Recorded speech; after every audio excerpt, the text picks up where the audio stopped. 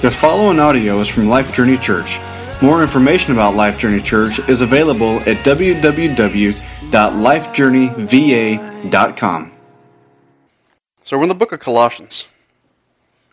Started this series a few weeks ago. And we're finally at the part where I think people have been getting a little itchy.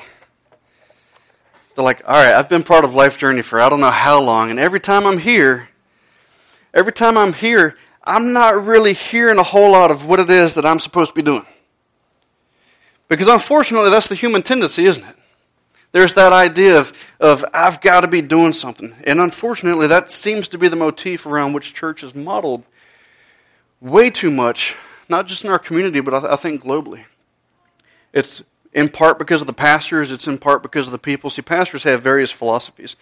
And I'll just kind of line them out for you. And I'm going to tell you from the get-go, I didn't manuscript my message this week, and so the rabbit trails are going to be awesome. So if you need to help me hunt that rabbit down and shoot it and get back on track, feel free to do so. And when it gets about 1 o'clock, let me know, and we'll call it a morning. You think I'm joking? See, as a pastor, I've tried to figure out, okay, well, what is my role? What is it that God is calling me to do in the context of shepherding His people? And some pastors, they look at their people, and I'm going to list these positions out, and you're going to start nodding your head because many of you have experience with all of these. Some pastors, it seems that they sit back and they think about their people, and they try to target a behavior that they would like to see different. The big one's tithing, right? Oh, budget's down. Need to get them to tithe. Therefore, I'm going to craft a message that tells them that if they're not putting money in the plate, well, they're robbing from God. We'll go into Malachi. We'll talk about the Old Testament Levitical system and implement that now. It doesn't work exegetically, but they try that. Or Sunday night attendance. We don't have a Sunday night service, but if we did, it would be a lot smaller than our Sunday morning service. And therefore, I would preach a message about, forsake not the assembling of yourselves together as the manner of some is, but exhort one another, and so much the more as you see the day approaching. I quote in the King James. It's weird, I know, it's just what I grew up with. But they seem to target the behaviors that they want to modify and then go wherever in Scripture they can to create a message out of thin air that they can then browbeat the people with until that behavior is changed. Has anyone ever experienced this? All right, that's not fun. It's not fun. And so then the question for the pastor begins to be, okay, well, what do I want to talk about this week? What do I want to change this week? What do I want the people that are coming here to be nourished and fed? How guilty do I want them feeling so that they can make a change so that then they can then please God, and then God's happy with them, and then I'm happy with them because they're finally doing what it is that I think they ought to be doing. So some pastors do that. Other pastors, with a little bit more integrity, will approach the text, and the question on the back of their mind will be, okay, well, what behavior issue is this text presenting for my people? And so they'll actually read the text and then figure out, okay, well, this text is talking about the Good Samaritan. Therefore, the message for my people is, well, they need to love better. They need to be more sacrificial. They need to go out beyond their own neighborhood. And so they'll create action items. And so the message that they present is, you are failing in this area, but it's okay, because even though God's mad at you for failing, I've got a list of action items that you can take this week, and then you make God happy and everybody wins. But once again, the focus is on, well, what do the people need to do? There's got to be some do's in there. And then you have other pastors who look at the text, and if there's no do in the text, then they don't preach a do. If there's a done in the text or a statement of fact, then they preach that. And the dynamic there, I'll bore you a little bit. It's basically the difference between imperatives and indicatives. An indicative is just simply a statement of fact. It's a true thing. It's a done deal. An imperative is a command. And so whether the pastor creates the commands and then finds a message or finds a text to support it or pulls the commands out, you've got some that absolutely refuse to acknowledge that they're commands. And so they totally shy away from that, and then their messages are usually, let's tell you a whole lot of stuff, but there's no practical application. There's no, here's how this matters. There's no, here's how this can play out in your life. And so at Life Journey for the past, I don't know how long, there's been a whole lot of indicatives. There's been a whole lot of this is what has happened. We walked through the book of Mark. It took us 18 months. And there's a whole lot of factual statements, but But not surprisingly, there's not a whole lot of commands for the church because, surprise, the church did not exist prior to Pentecost. We could debate that, but you know the point that I'm getting at. And so now we're in Colossians. And we've been talking about what Paul has said, which is this has been done, this has been done, this has been done. A whole lot of indicatives. And now finally we're in chapter 3 where many of us can say, all right, good. Finally, I can be told what to do. Because there's just that little mechanism in the back of our mind that thinks that the Christian life is all about doing, right? And see, the problem with that is I think that the mentality that we take into the text is that we want to shortcut the process of being molded into the image of Christ. Which is a good desire to have, right? I mean, if you find me a Christ follower who says that the last thing that he ever wants to do is actually follow Christ, and that's weird. But when you talk to a regenerate, born-again believer, generally there is an inclination in the back of their mind to do better. They want to be more Christ-like. They acknowledge, okay, I'm new in here, but daggone it, I'm tired of falling into this sin or this sin. And so they want to see that changed life. But the problem is, I think that by jumping straight into the into the imperatives, by jumping straight into these action items, that they're trying to shortcut the system. Now, what is the problem with shortcuts? How often do they work? All right, let me rephrase the question. How many of you men have ever taken a shortcut that wound up being longer than what you thought it was going to take? Let's be honest. All right, the rest of you are lying. We'll get to you later in chapter 3 or something. But we try to take a shortcut. I mean, we can jump straight to the imperatives. We really can. For example, if you're here this morning and you want to know what it is that you're supposed to do, if you want to know what it is that you're supposed to do this week that's going to make God completely thrilled with your behavior, that's going to make the life of Christ pop out, well, this is what Paul says, and we're not going to cover these today, but they're coming up. We're going to preach to these in the weeks to come. But just think about this. All right. So Paul says, okay, put to death your members which are on the earth, fornication, uncleanness, passion, evil desire, covetousness, which is idolatry. Okay, well, let's start there.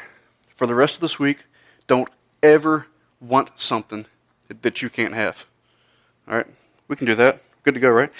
Let's see. Okay, we'll also put off these: anger. So we can't be mad at anybody this week, which I would have thought out last. Don't even have time for that. Anger, wrath, malice, blasphemy, filthy language. Don't lie to each other. Okay, put on tender mercies, kindness, humility, meekness, long-suffering, forgiving everybody, put on love.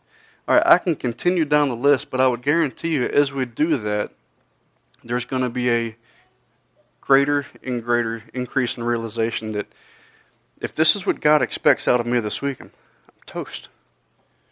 Because we look at these things, and unfortunately we have the natural expectation that because now we're born again, we have the power in and of ourselves to do this. And so as we go down the list and we ask ourselves, okay, well, how well am I loving people? How well am I not being angry with people? How well am I guarding the things that are coming out of my mouth? I mean, as I was going through the list, how many of you can look back on this past week and realize, hey, I'm doing all of that, I'm there? Anybody? Because if that's you, then you can go ahead and just leave this morning because the rest of the message doesn't apply to you. There you go. And so we try to shortcut the system. We jump to these imperatives, we jump to these action items, which are in Scripture. I mean, I just read them, they're there. But the problem is, we think that if we just jump straight to that, for whatever motivation we have, and the motivations vary. Some of us crave these things because we think it's what we need to do to make God happy with us. Because unfortunately, we've grown up in a church that has taught us that if we're anything less than perfect, then the wrath of God is just, he's just waiting to unleash fury on us. Which I thought was taken care of at the cross, right? Or we've grown up thinking, okay, well, your salvation was a gift. It was appropriated by faith, but now you've got to work this thing out. And every command you find in Scripture is totally up to you to get done. Good luck. And we fail at that because, newsflash, apart from the grace of God, it doesn't happen. And so maybe the motivation is just simply, I just want my life to look like Christ. I mean, that's a good motivation. But if you approach these imperatives with the mindset that if I just try hard enough, I can make it happen, you're going to once again continue failing. And so then the question is, well, why are the imperatives there? Why are these commands there? Well, a couple of reasons that I can think of that I believe are biblical. One of them is this. It's definitely not to earn God's favor. I told Doug Gentry this morning I was going to go off a little bit on the Noah movie. Here we go. How many of you have seen it? A couple of you? All right. Let me start with this. I don't understand the big fuss about people saying, well, it's not a biblical movie. All right, you had Noah, you had his family, you had his boat, and there was a flood. Do you need anything else? If you've not seen the movie, I'm being greatly facetious. I'm not going to pick it apart this morning, but there was a fascinating part in this movie where if you've not seen the movie yet, I'm not making this up. There's a group of fallen angels, also known as demons, that are helping Noah build this boat. Don't even have time for these rabbit trails. Helping Noah build this boat, and towards the end of the movie, and I'm going to try not to spoil anything, but there's this massive battle going on. And these rock-encrusted fallen angels that are known as watchers are defending Noah and his family, which isn't the biblical family, because I don't even have time for that. Noah and, I'm a little irritated at this movie, Noah and his family are being protected while they get on the boat by these fallen angels who are trying to do everything in their power to be forgiven. Because they were cast out of heaven because they intervened at the fall of mankind because they wanted to protect humanity. All right, that's really biblical there. And unfortunately, their ploy worked. They realized if I sacrifice myself, protecting God's plan here, then their angelic being can depart the worst special effects ever and go back to heaven. And I'm like, come on. It's bad enough when you have a humanity that's thinking they can work their way. You're going to let it work for demons? But I say all of that to say that even in this absolutely bizarre movie, you've got this mindset that if they just do good enough, then God will once again accept them. And that's the mindset of humanity, right? Not every single individual. You've got some that try to deny the existence of God. But for the most part, we seem to think that if we just do good enough, then God's happy with us. That mindset seems to have stuck with us even post-conversion when we think that if I just do what God says, then that's going to make things better between me and God. But as we've said for years now, if you have Christ, you have everything. There is no condemnation to those who are in Christ. Our sin has been removed from us as far as the east is from the west. And so these imperatives in Scripture, these commands, these guidelines are not given so that we can make things better between us and God. If He looks at us and sees the righteousness of His own Son, which has been given to us in this new creation, how could we possibly improve on that? Well, we can't. And so the imperatives aren't there so that we can improve things between us and God. The imperatives aren't there so that if we do them well enough, God will actually justify us. That's salvation by works. People like to think that's true. Scripture says otherwise. And I, for one, am glad that it's not by works. And so then why are they there? Well, some could argue, well, they were only there for the initial context. These imperatives were given to the Christians in Colossae. Therefore, they don't apply to the church. And in some cases, I think that that's valid. I think that there were some church issues going on that was addressed in Scripture that are no longer contextually relevant to Life Journey Church. They were individual specific occurrences. But then I think that there are also some other guidelines that Paul gives in Ephesians and Colossians, a lot of his letters that I think are universally applicable to all of God's people. And so if they're there and they're there for us and they're not designed to make things better between us and God or to allow us to merit our salvation, then why are they there? Well, I would submit to you that number one, maybe not number one in importance, but the first reason I believe they're there is for our joy. How many of you have ever placed a rule on your children for the sole purpose of irritating them? How many of you put guidelines on the behavior of your kids because you want what's worst for them? Anybody? I mean, if you say yes to that, that makes you a what? Kind of a jerk, right? I mean, I don't want to be too harsh in my language because I'm trying to figure out whether or not I've done this with Uriah. Yeah, don't ask my kids. They're not here this morning for a reason. One's in Lynchburg, one's in Indiana. I didn't want that to be taken the wrong way.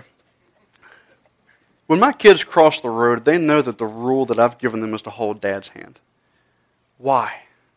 It's to protect them, right? Is it to protect them from my wrath? No, it's to protect them from a car. It's to keep them safe. Every rule that I can think of that I've ever given my children has been for their good. It's been for their joy. And so in Scripture, as we see where the church is starting to not live in the reality of who they are, we see these things pop up that God has spoken through His Holy Spirit that, if followed, make things so much better for us. Not relationally between us and God, but practically here on earth. Quick example. Husbands, love your wives. All right, if a husband loves his wife the way that Christ loves the bride, does that make a marriage better or worse? It makes it better, right? And so one of the reasons that there are these imperatives that we all seem to want to run to is because if followed, which we can't do in our own strength, we'll get to that in a second, makes life better for us. I think that a lot of these things have been given to us to show us what the ideal Christian life could be. I think that they're also for God's glory. I think they're for His glory. Here's what I mean by that. I got to unpack it, and if I'm not careful, I'm going to just totally burn up all my time. God created the church for His glory. And if you go back in Ezekiel 36, if you go to Jeremiah 31, as you look at the promises of the new covenant laid out, as you look at God's promise of cutting out that heart of stone, giving us a heart of flesh, God says, it's not for your sake that I'm going to do this, but for the sake of my holy name which you have profaned. And so as God, through the power of His word, begins to chip away at the idols in our heart, and I use that term figuratively, He's doing that so that eventually, on His timing, we become transformed into greater and greater degrees of the image of His Son. So let me clarify that for a second. I'm not speaking internally. I'm speaking purely externally. Internally, it can't be any better than what it is. Internally, we are perfect. Scripture says that we are holy, that we are saints, that we are separated, that we were taken out of the kingdom of darkness and put into the kingdom of light. But this transformation that starts at the inside works its way out, and it does that so that the unbelieving world can step back and say, man, there's something different about these people. There's something about the way that these people respond to life that's different. The way they respond to chaos, to stress, to disaster. It's just, their life is different. And so I'm not saying that we should go through Scripture and look at the imperatives and say, well, I want to be different, therefore I'm going to do this, because that's not how it works. But I do think that they're in part there so that our behavior can be molded by the Holy Spirit to bring God glory. Here's another way that it brings God glory. And this is kind of a philosophical concept that I've been working my way through. And it's never good when I'm thinking out loud and bringing you with me because my mind can be a scary place. But one of the questions that I've always mulled over is, why does God still allow us to sin? And so one of the quick answers, well, God wants us to have free will. Okay, well, do we have free will in heaven? Well, yes. Are we going to sin there? No. Okay, then what makes the difference? And so the reason that we're not going to sin in heaven, I think, is because when we fully behold the glory of God and the beauty of His Son, there is no way in the world we could ever desire anything other than worship. Which means, if that's true, which I think it is, which means that on this side of eternity, if it's also true that the extent to which we sin is, what's the word I'm looking for?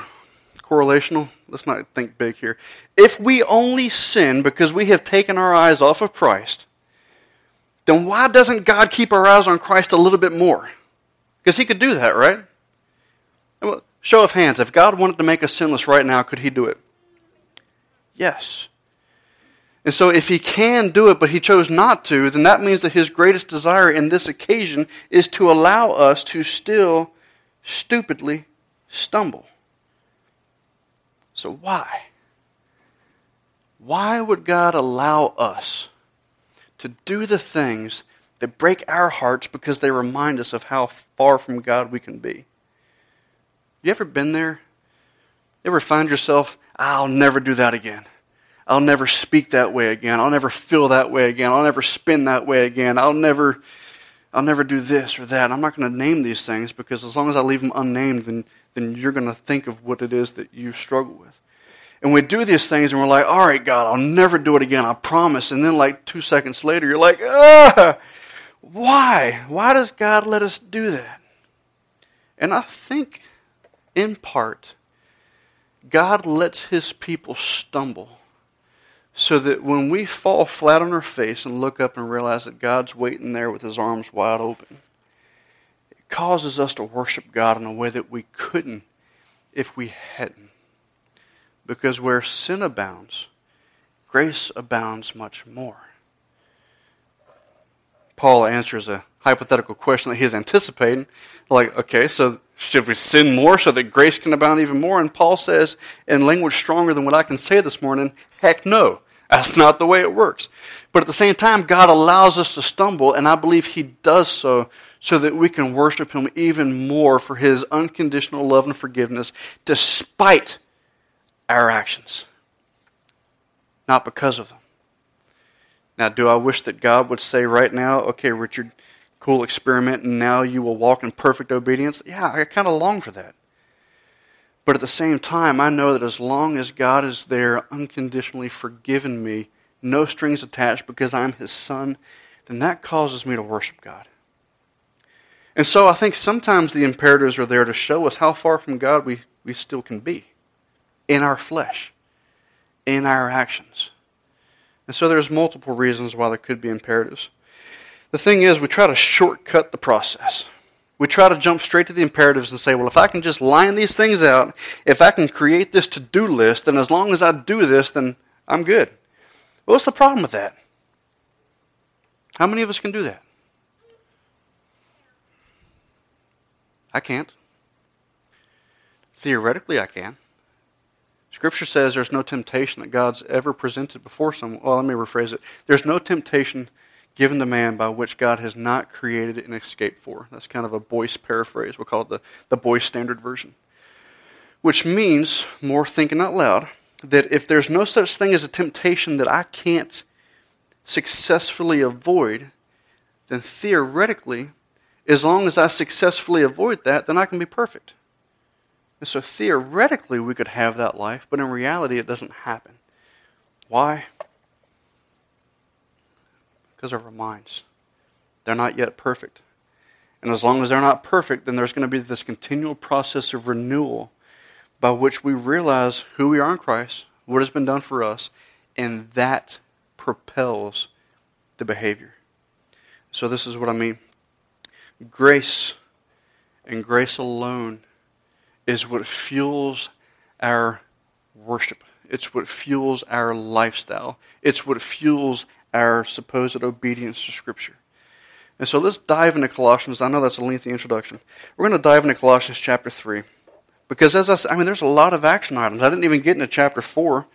There are some serious action items in here. But before we get there, I think that we need to cover the first 4 verses of chapter 3, which really serve as the hinge for this book. Paul has spent 2 chapters, granted the chapter divisions weren't in the original writings, but Paul has so far been writing to tell the church, if you have Christ, you have everything.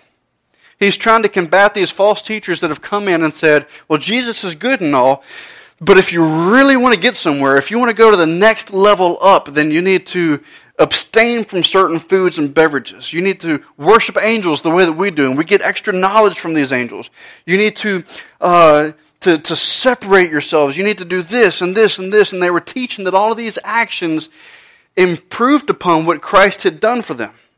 And Paul wrapped up chapter 2 ends with Paul saying, all of these things, these regulations that you have needlessly submitted yourself to, well, number 1, they're man-made. Number 2, they're a waste of time. And number 3, they're of no value whatsoever to stop the indulgence of the flesh.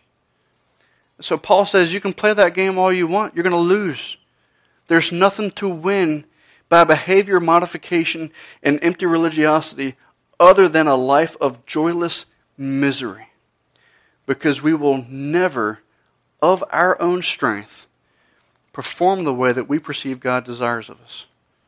And we're not going to get there by creating some extra rules for us to follow. Didn't work too well for the Pharisees. It's not going to work too well for us now. And so the first step then, as Paul begins to shift gears and he begins to spell these things out, is that we need to realize that it all begins up here. It doesn't start here. It starts here.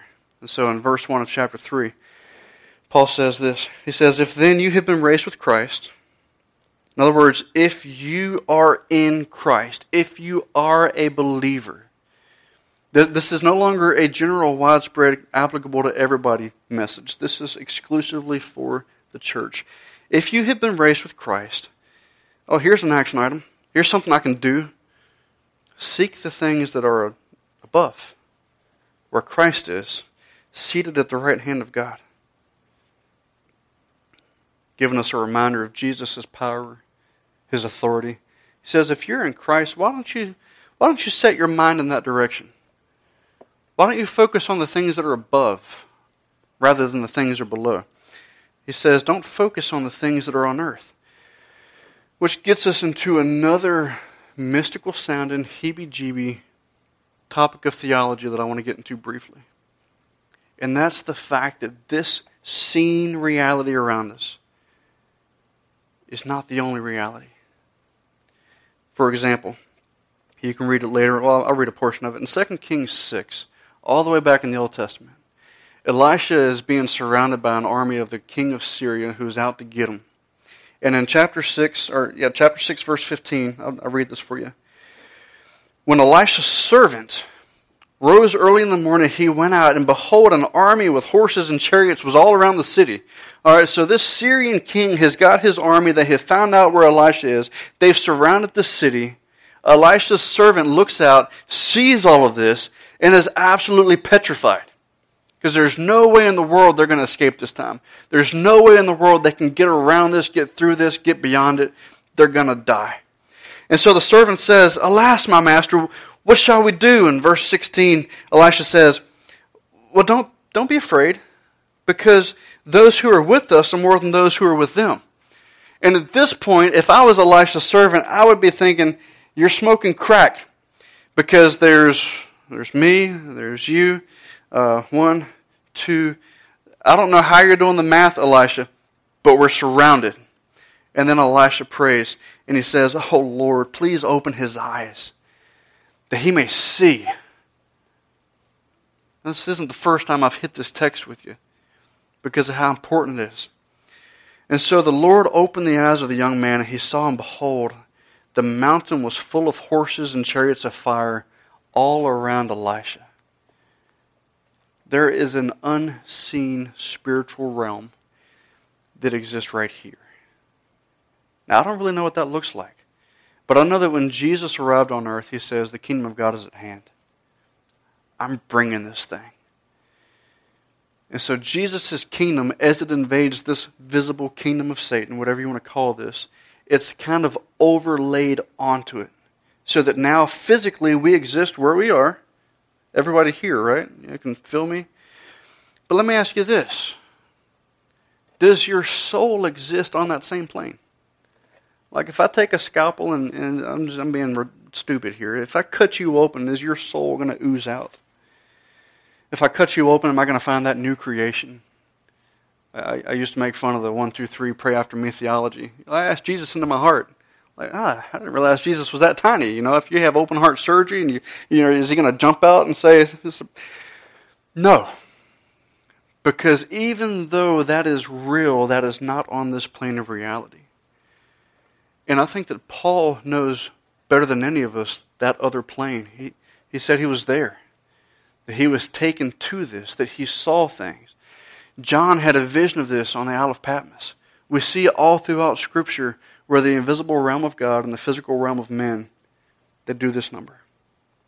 And so I believe that what Paul is telling us is that if you want to live the life of Christ, this life that is within you, then you need to set your mind in that direction. Set your mind on the things of God. Set your mind on Christ, not the things that are on this earth. I mean, we saw it all throughout the Gospels. Peter walking on water, what is that? What is that? Is that just a manipulation of matter, or is that the transcendence of God's kingdom as it's overlaid on top of our supposed kingdom? We saw it with the miracles of Christ. We saw it at the cross, where in the space of 6 hours the Son of God absorbed the wrath of his Father on behalf of our sins and satisfied God. How does God die? I mean, there are so many things that happen in Scripture that we can't explain, and it's because we try to process it with our physical being, with our physical mind. It's like the Trinity. Has anyone yet arrived at a suitable explanation that works that out? Daggone it. I was hoping. I need to add that to my theology. It's a tough one. And so I would submit to you this morning that transformation begins with setting our minds on heavenly things, which is why we're here, right? That's why we have our gathering. It's why we have community groups. It's why we offer discipleship. It's so that in small groups or in big pockets we can come together as God's people and rest in what has been done for us. That supernatural reality by which God now sees the life of His Son in us. Set our minds on those things. There could be different means of doing this. It could be books. I love reading a guy by the name of Ted Decker. Anyone here familiar at all with Ted Decker? All right, you're missing out. This guy writes fiction, but it's all allegorical, and it all points to Christ, and it's beautiful. Because I'll be reading something, and then when the light bulb goes off and I realize what it is that's going on, I'm getting goosebumps. I love reading his books. They're awesome. For some of us, it's music.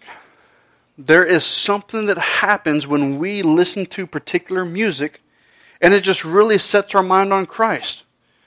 And for some of us, it sounds like a certain type of music. For others, a different type of music. But it's something in the music, in the lyrics, that just, it takes you, not physically, but it just sets your mind on the things of God. For some of us, it's other things. It can be movies, conversations with believers. It can be recalling our own conversion. Some of us had the blessing, if we're in Christ, we've all been blessed. Some of us have grown up unable to recall a time in our life where we really didn't trust Christ as Savior. I wish that were my testimony. It's not. I was saved as a senior in college. I could spend the rest of our time this morning laying that out, but I'll tell you this. It was a supernatural experience. It was an undeniable encounter with the God of the universe. Many of you have been there before. And we can think about that and we can realize, man, there's just something bigger than this out there. There's something bigger than this, and yet we spend our time thinking about the things that are on this earth, which aren't necessarily bad. I mean, don't get me wrong. But you know how it's weird when you're scrolling through the Yahoo headlines and you see over here, okay, 30,000 Christians kicked out of Mosul. And then the very next one is Rihanna wears a skimpy outfit to a party. And I'm like, wait a minute. How do you go from Christian persecution in the Middle East to pop entertainment? I mean, how in the world are those two things anywhere remotely on the same level of importance? But we do that ourselves, with not necessarily bad things, but how many of us would agree that sometimes we waste a lot of time investing energy into things that just really don't matter? I mean, these things aren't bad necessarily. But at the same time, I think that our time could be oftentimes better invested as a product of thinking about the kingdom of God, rather than just simply enjoying this temporal existence. And you're talking to a guy that loves to sit in the woods or fish. I mean, I'm not against these things, but they can be abused, right? Anything can become an idol. So Paul says, set your mind on Christ. Don't let your mind rest too long on the things of this earth, because they're fleeting. They're perishing. Ultimately, the way that we can set our mind on the things of God is by reading what it is that God has told us. All right? Now, I'm not going to sit here and say, okay, your to-do this week is to read a chapter a day. What I'm saying, though, is that God has given us His Word so that through God's Spirit, as we read it, we encounter God, which is a good thing. Right? Verse 3, Paul says, you have died, your life is hidden with Christ in God. The true us is hidden with Christ in God. How crazy is that? I mean, on that spiritual plane of existence where God sees us, He doesn't see this ruggedly handsome, I got a couple laughs, I'm just going to stop right there. He doesn't see this. Now, that doesn't mean that he's blind to it. It doesn't mean that if I walk over there and smack somebody that God doesn't know that it happens, but that's not the basis by which God relates to me now. He relates to me on the basis of this treasure that is buried within jars of clay, on the basis of this new man that he's created within me. The real me, the true me, is hidden with Christ.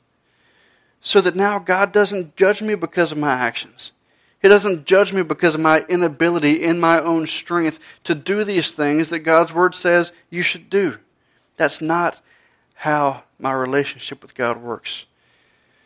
Then he says, and we need to hurry, time is fleeting. In verse 4, Paul says, when Christ, who is your life, I wish we had time to unpack that. He doesn't say, when Christ, who gives you life. He doesn't say, when Christ who influences your life. He says, when Christ who is your life. I've been crucified with Christ, nevertheless I live. Not me, but Christ in me. And there's this weird dynamic where the true me is only alive because of Christ. It is His life within me. Which means that in this flesh, as I am increasingly transformed, as I'm doing these things, it's not me doing them, but it's Christ in me doing them, even though I'm the one doing them. But I can't do them because that's not me, but it's Christ in me, so that it's Christ that's doing them as I'm doing. You understand how intertwined the two are? You can't really separate them, but at the same time, you know that it's the life of Christ that's coming out of you that could propel any possible obedience. I told you this was a bit mystical, didn't I? It's a supernatural faith, and I'm okay with that. The truth is that apart from Christ in me, there is no Christian life. Apart from Christ in me, there is no desire. What does Paul tell the church in Philippi? He says, it is God who works in you to do two things. To will, to want, to have the desire for, and to what? To do. And so Paul says, God is the one at work in you, giving you that desire to want to even do anything. So, are you telling me that apart from God at work in me, I wouldn't want to do? Yeah. Paul's saying apart from Christ in you, apart from the work of God in you, you wouldn't even want to do these things in the first place. And even if you did want to do these things in the first place, apart from God in you, you could never do it. And so it's totally Christ in me, living through me, His life. It's not my life. I've died. My life is hidden with Christ. And so as I work, it's Christ at work in me. Mystical, odd, but I believe scriptural. I'm starting to confuse myself now, so I'm going to wind this thing up. Paul wants us to know that when the kingdom of God is fully consummated, when Christ returns for His bride, we're going to be with Him. We're not going to be on the receiving end of the wrath of God's judgment. We're not going to be separated and seeing these things going on and wishing that we could be part of that, but we weren't good enough. Paul says no. When Christ appears, who is your life, you're going to be with Him. You're going to be with Him. Set your mind on these things. It's not about this. It's not about this. It's about that. So our journey marker then is this. Transformation, which I believe we all long for. Transformation comes through revelation. There are no shortcuts. There are no shortcuts. You can't jump to the action items and say, I'm going to be transformed by doing these things. You do those things by being transformed. And you become transformed as you set your mind on Christ. What does Paul say in Romans 12? He spends 11 chapters laying out the gospel. The global condemnation of all mankind, the free gift of salvation to those who believe. And he says, I urge you, I beg you, I beseech you, therefore, brothers, because of the mercies of God, by the mercies of God, that you present yourself a living sacrifice, holy, acceptable to God, which is your reasonable service of worship. It's the most rational thing. It's the only thing you can do. When you truly grasp what has been done for you, then all you want to do is worship. And as your mind is set on that, that is what propels the life of Christ out of us. Which means that if we get things right on the front end, there are no imperatives to really struggle with. I really think that the imperatives are there to show us that we're not set in our mind on the things that are above. Does that make sense to anyone? I know this is complex. This is not your typical, well, maybe not typical here. This is not, it's not easy theology. It's not shallow. But I think it's where life is found. Because transformation comes through revelation. Set your mind on the gospel, on Christ. And it's all throughout Scripture. We covered the gospel according to Moses. Walt and I were in Newport News over the weekend. We were listening to a professor at Southeastern Seminary that was just laying out the parallels in Matthew of Jesus being the greater Moses, of Jesus being the greater David. And he's going through this, and I'm just like, oh my goodness. I mean, it's just, we know from experience that all of God's Word points to Christ. All of it is Christocentric. And so we can jump anywhere in here, and if we're praying through it and the Spirit is illuminating God's Word, then we realize it's all about Christ, who has rescued us. Who has rescued us. So I was going to say as the band comes forward, as Craig and Jessica come up here, the question then becomes this. Okay. Are there any action steps? Do I want to... Do I listen to this and that's great and all, or is it beyond that? And again, I don't want to create a to-do list. But there are things that are going to be done, things that need to be done among us even this morning. And maybe for you, your action step is to just simply continue living with your mind set on the things that are above. Because some of you are there in a level that I've not yet gotten to. Because I still struggle with this. There's a part of me that says, it can't be that easy. It can't be that simple. I see what it is I'm supposed to do, and daggone it, I'm going to get it done. And I fail, and I fail, and I fail. And I see a lack of these failures in people who are striving to just simply live in the reality of who they are in Christ. And so for you, if that's you, and I pray that it's all of us, keep your mind set on the things that are above, not the things that are set on this earth. For some of us, we need to stop living in the shame of our failure and our guilt. Because I know a lot of us struggle with that. Because none of us are perfect yet. And for some of us, we realize that all too well. But we have this shame and this guilt. And we're convinced that our inability to live perfectly is creating this discord between us and God. We have this parent-child dynamic where we think that, well, if my kid can disappoint me, then I can disappoint God. Well, you're not God, and He's a much better parent than any of us. Can God be displeased with actions? Yeah. Can God be displeased with His child? No. There's no condemnation, no judgment, no guilt, no shame. Christ took that upon Himself. And so the only thing flowing from us to us from God is love. I mean, we don't even have to ask Him to forgive something that we did today. It's been forgiven. It was forgiven. As we are saved, all of our sin is done. All of it is gone. And so for us, maybe the action step for us is to say, all right, God, help me not live in this guilt. Help me to not live in this shame. Help me to realize who I am in Christ. What has been done for me. Maybe you're sitting there and you realize, I'm just really not that motivated to set my mind on Christ. And I think that we're all there sometimes. When we focus too much on the things of this earth and they get to us, and we struggle with things, we realize, man, I don't have that want to right now to set my mind on Christ. And unfortunately, it's not a switch that we can just flip on either. We can't just punch the magic button in our brain and all of a sudden we're just joyfully worshiping God. But maybe you're sitting here and that's where you want to be.